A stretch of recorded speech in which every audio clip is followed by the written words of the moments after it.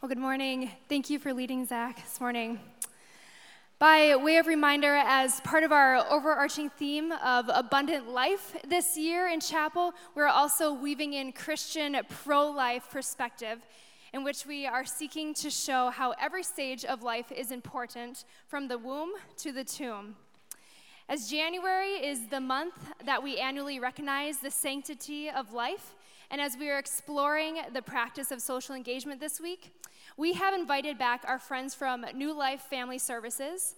So this morning, Executive Director Tammy Coker will be interviewing a couple with a powerful story who have walked through the thralls of abortion together and have experienced God's redemption and restoration. So can we please all welcome again Tammy Coker as she comes up to introduce the couple and lead our discussion this morning. Thank you.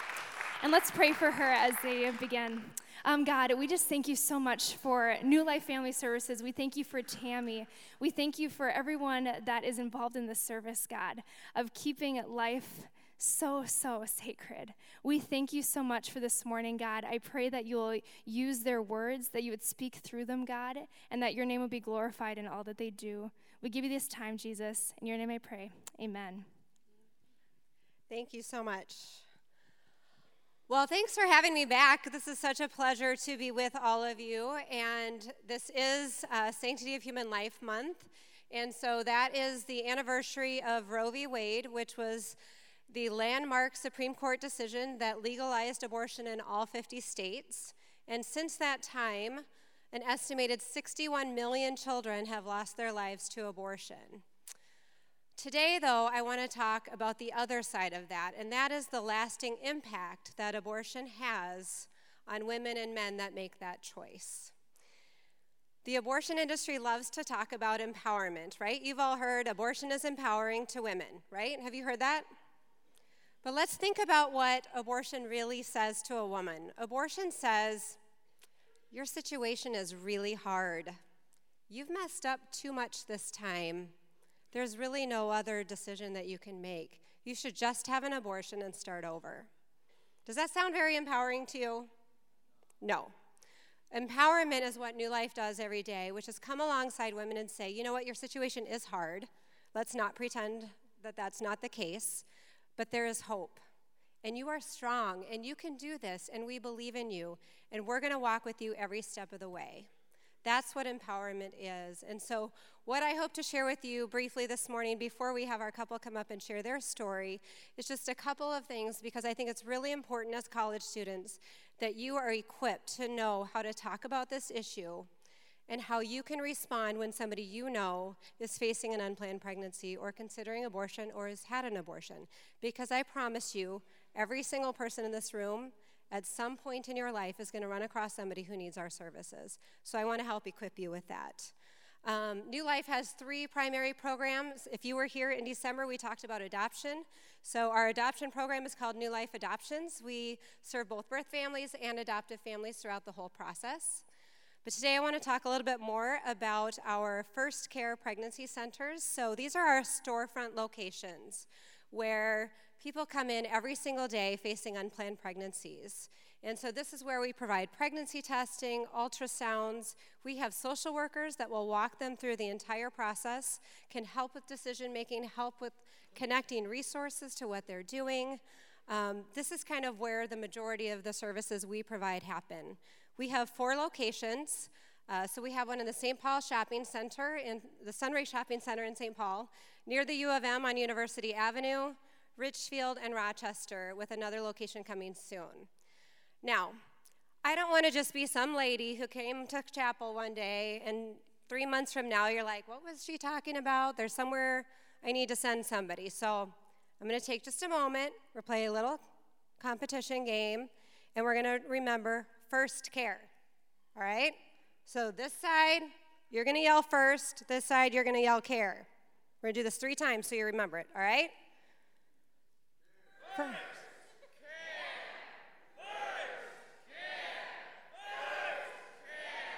Where are you going to send somebody? I love college students. Good job. First care. I want you to remember this, because 3 months from now, you'll be like, I don't want to just be some lady, okay? So I want to share with you, though, who comes through our doors. Who is it that considers abortion, or what are their circumstances like? Because it might surprise you. In our centers, we have had women who come in, and they are homeless. They have 2 little kids already. They're living in their car, and she's pregnant. And she's just thinking, I can't possibly have another child right now. We have teenagers who come in, and they're scared to death to tell their parents. We have students from Christian colleges who come in, and they're like, I can't. This will wreck my entire life. We have women in their 40s. We have women in their teens. What I can tell you, every single woman considering abortion that I have met, nearly every one of them, they are not choosing abortion or deciding on abortion because they think it's a great option. They are feeling like they have no other choice. And this is what New Life does every single day at our First Care Centers, is we walk with women and we empower them and we show them, you have options and we're going to walk with you. There is hope for you. And then our third program is our Conquerors Post-Abortion Program. You'll hear a little bit more about that in a minute. But many women and men find themselves struggling after an abortion decision, and so we want to be a safe place where they can find hope and healing and restoration. 1 in 4 women in our country will have an abortion.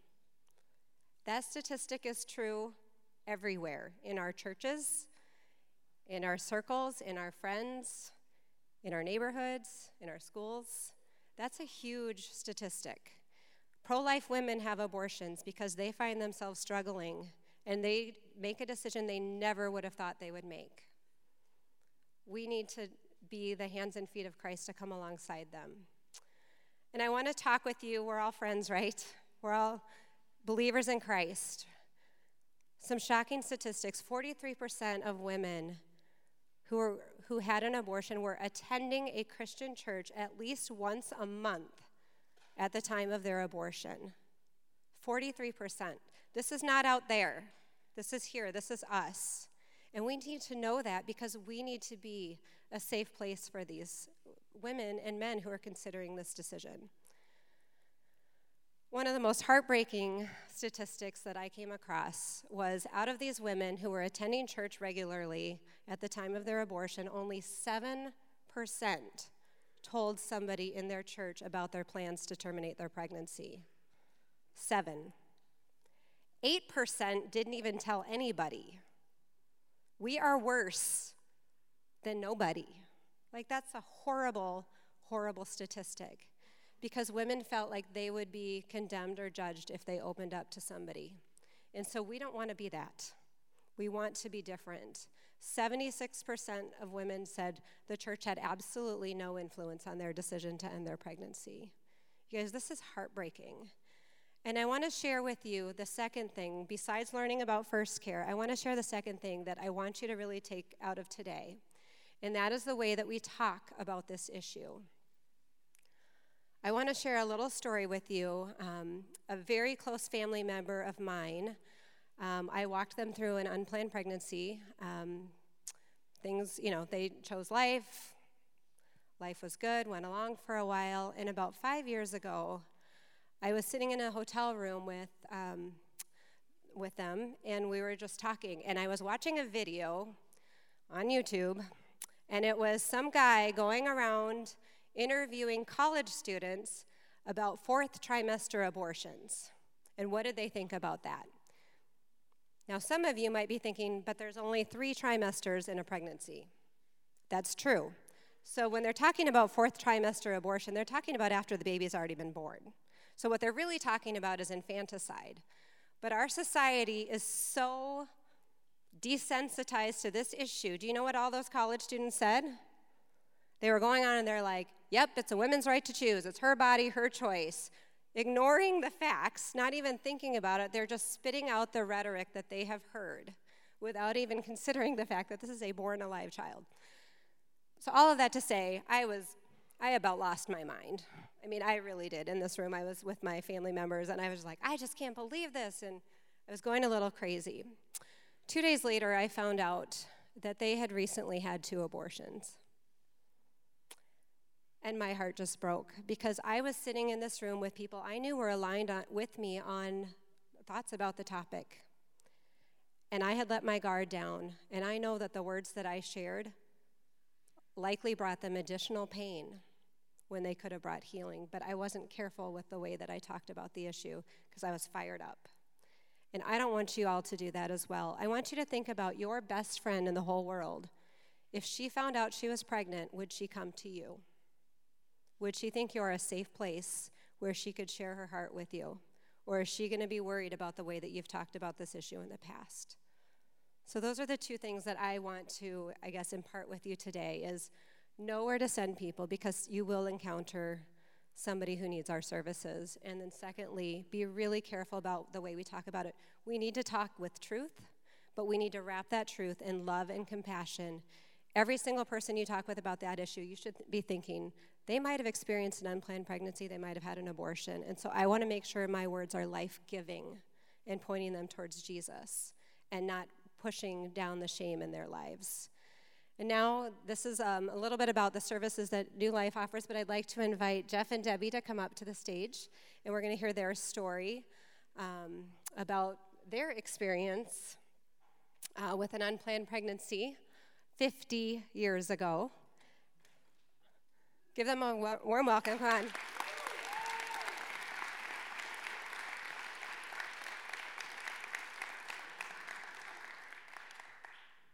So welcome, Jeff and Debbie. Tell us a little bit about you and kind of how you all met. Well, we met It didn't go. in high school, and I saw her walking down the hallway, and I fell in love with her right then and there. And I'm still in love with her. And I just want to say she's the sweetest woman in the world. She would never hurt a fly, and she just loves everybody, and she just loves God, too. So thank you. That wasn't scripted.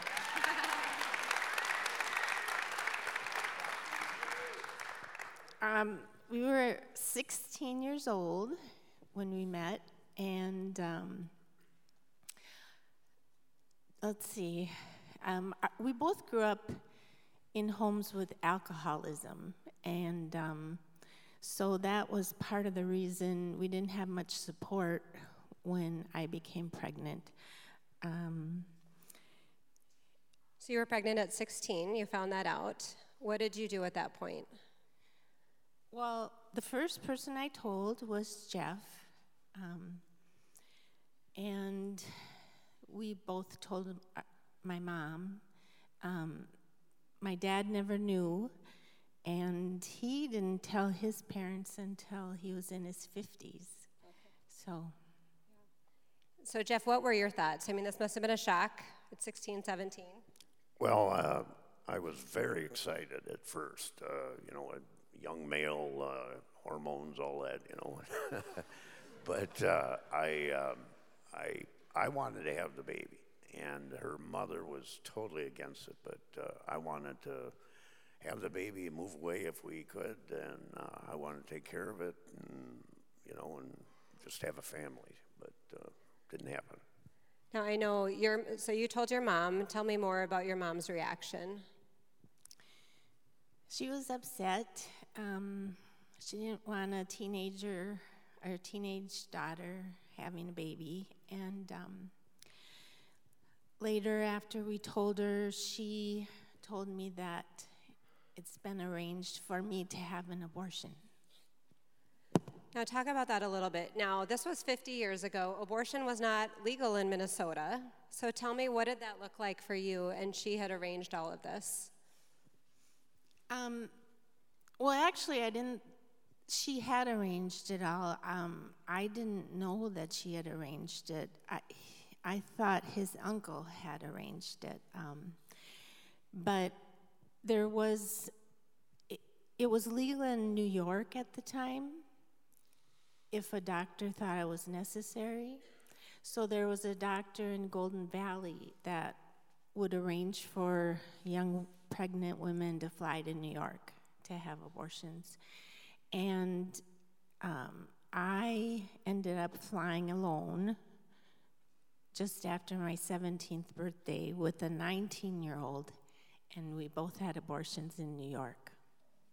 That must have been really difficult. Now, I know one of the things you shared with me is, I know you said you were excited to have the baby. She didn't know that, right? No, we didn't. There was a little lack of communication. Big lack. Yeah. So you thought she wanted the abortion. She thought you wanted the abortion. Exactly. I knew her mother did, and I actually thought she was siding with her mother, and but I didn't know that she actually wanted it. So. And y'all didn't find all of this out until much later, right? Till this past year. Yeah. So tell me, you went to New York, you had the abortion. Tell me what that was like when you got back. Like, how did you feel about that? How did you process all of that? Well, when I got to New York, we went in a clinic, and there was a room divider with a cot behind it, and I thought that was where I was going to have the abortion. But they brought us to another clinic where there were a lot of women, and I had the abortion, and they kept reassuring me that it was just a really simple procedure, and it wasn't a baby, it was just some tissue they would be removing, a mass of cells. And when I got back, my abortion really didn't bother me for probably 10 years. And except if someone said the word abortion or I saw it, it felt like someone stabbed me in the heart. But I just went on with my life, and it didn't really bother me for a long time. And how about for you, Jeff? What was it like when she got back? Well, I met her at the airport, and she had kind of actually a sad look on her face, and we started talking, and I asked her, if she went through pain and that, and she said she didn't, but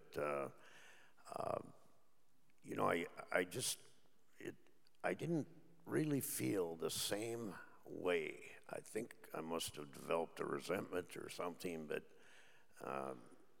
it just didn't seem like we had the same connection as when she left and then when she came back.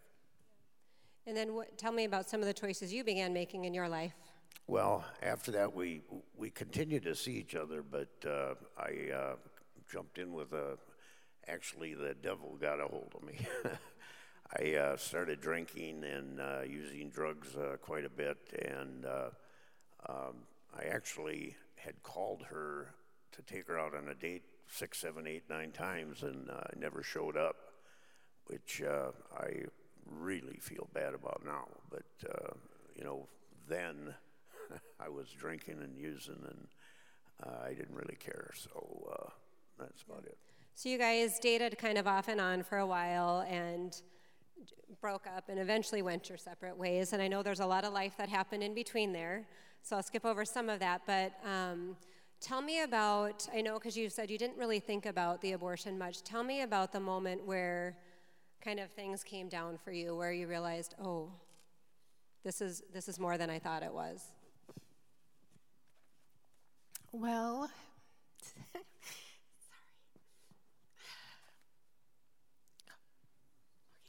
So you met a man. Let me start the story. How about that? You met a man, you got married, and you guys decided to start a family. Well, I turned my life over to God first. Then I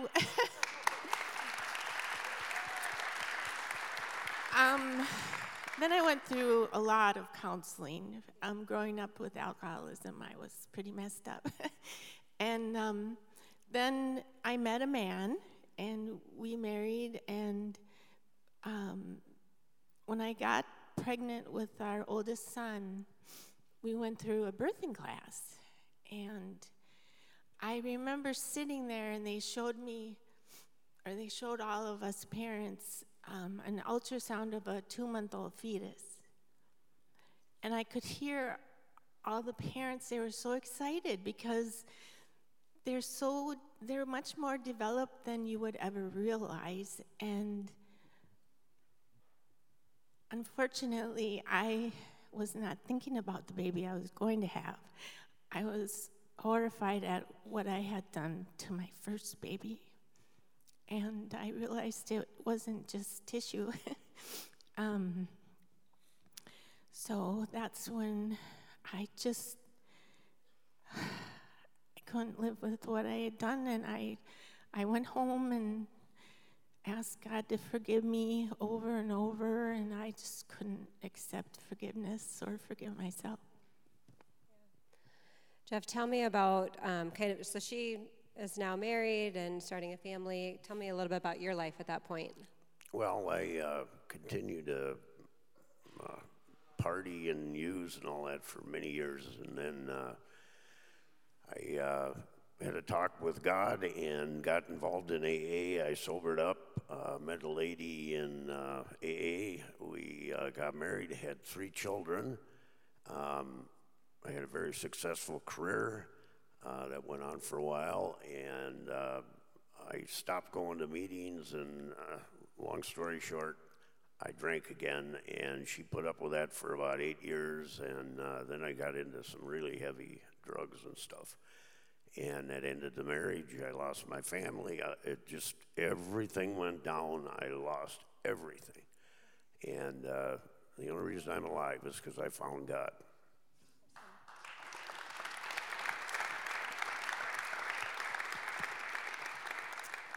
Now, Debbie, something significant happened when you had just had your 3rd child, so tell me about that. Just after having my 3rd child, my youngest son, I joined a Bible study, and I had never told anyone about my abortion. Even in counseling, I other than my mother and Jeff, I didn't tell anyone. And for some reason, when I was in this Bible study group, I just blurted it out and told all these women I had an abortion. Well, the leader of my group had also had one, and she was the group facilitator at Conquerors. So then I started going to Conquerors, and that's where I found hope and healing after abortion. And I went on to become a facilitator myself, and I spoke at groups and churches, and became very involved in the program. That was back in the late 80s, early 90s. So a lot of life has happened. How did you guys reconnect? Tell me about that story. Well, I was down in Arkansas and taking care of my father, and he had dementia, and he was in hospice.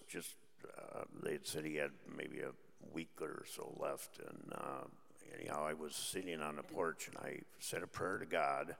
I asked him to put somebody in my life that was kind and and caring, and somebody that believed like I did, and the next what happened you won't believe, but you can explain that. It's a miracle. My sister saw on Facebook that Jeff got a new job, and he didn't. It was just that a company bought the treatment center he was working for, and then it popped up that he got a new job at a treatment center. And she told me, and I thought, well, that's great. He's not using, he's working at a treatment center. So I sent him a text and congratulated him.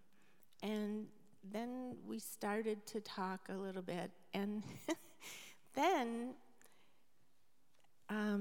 in 2018, my daughter-in-law called me, and she said, you're not going to believe this.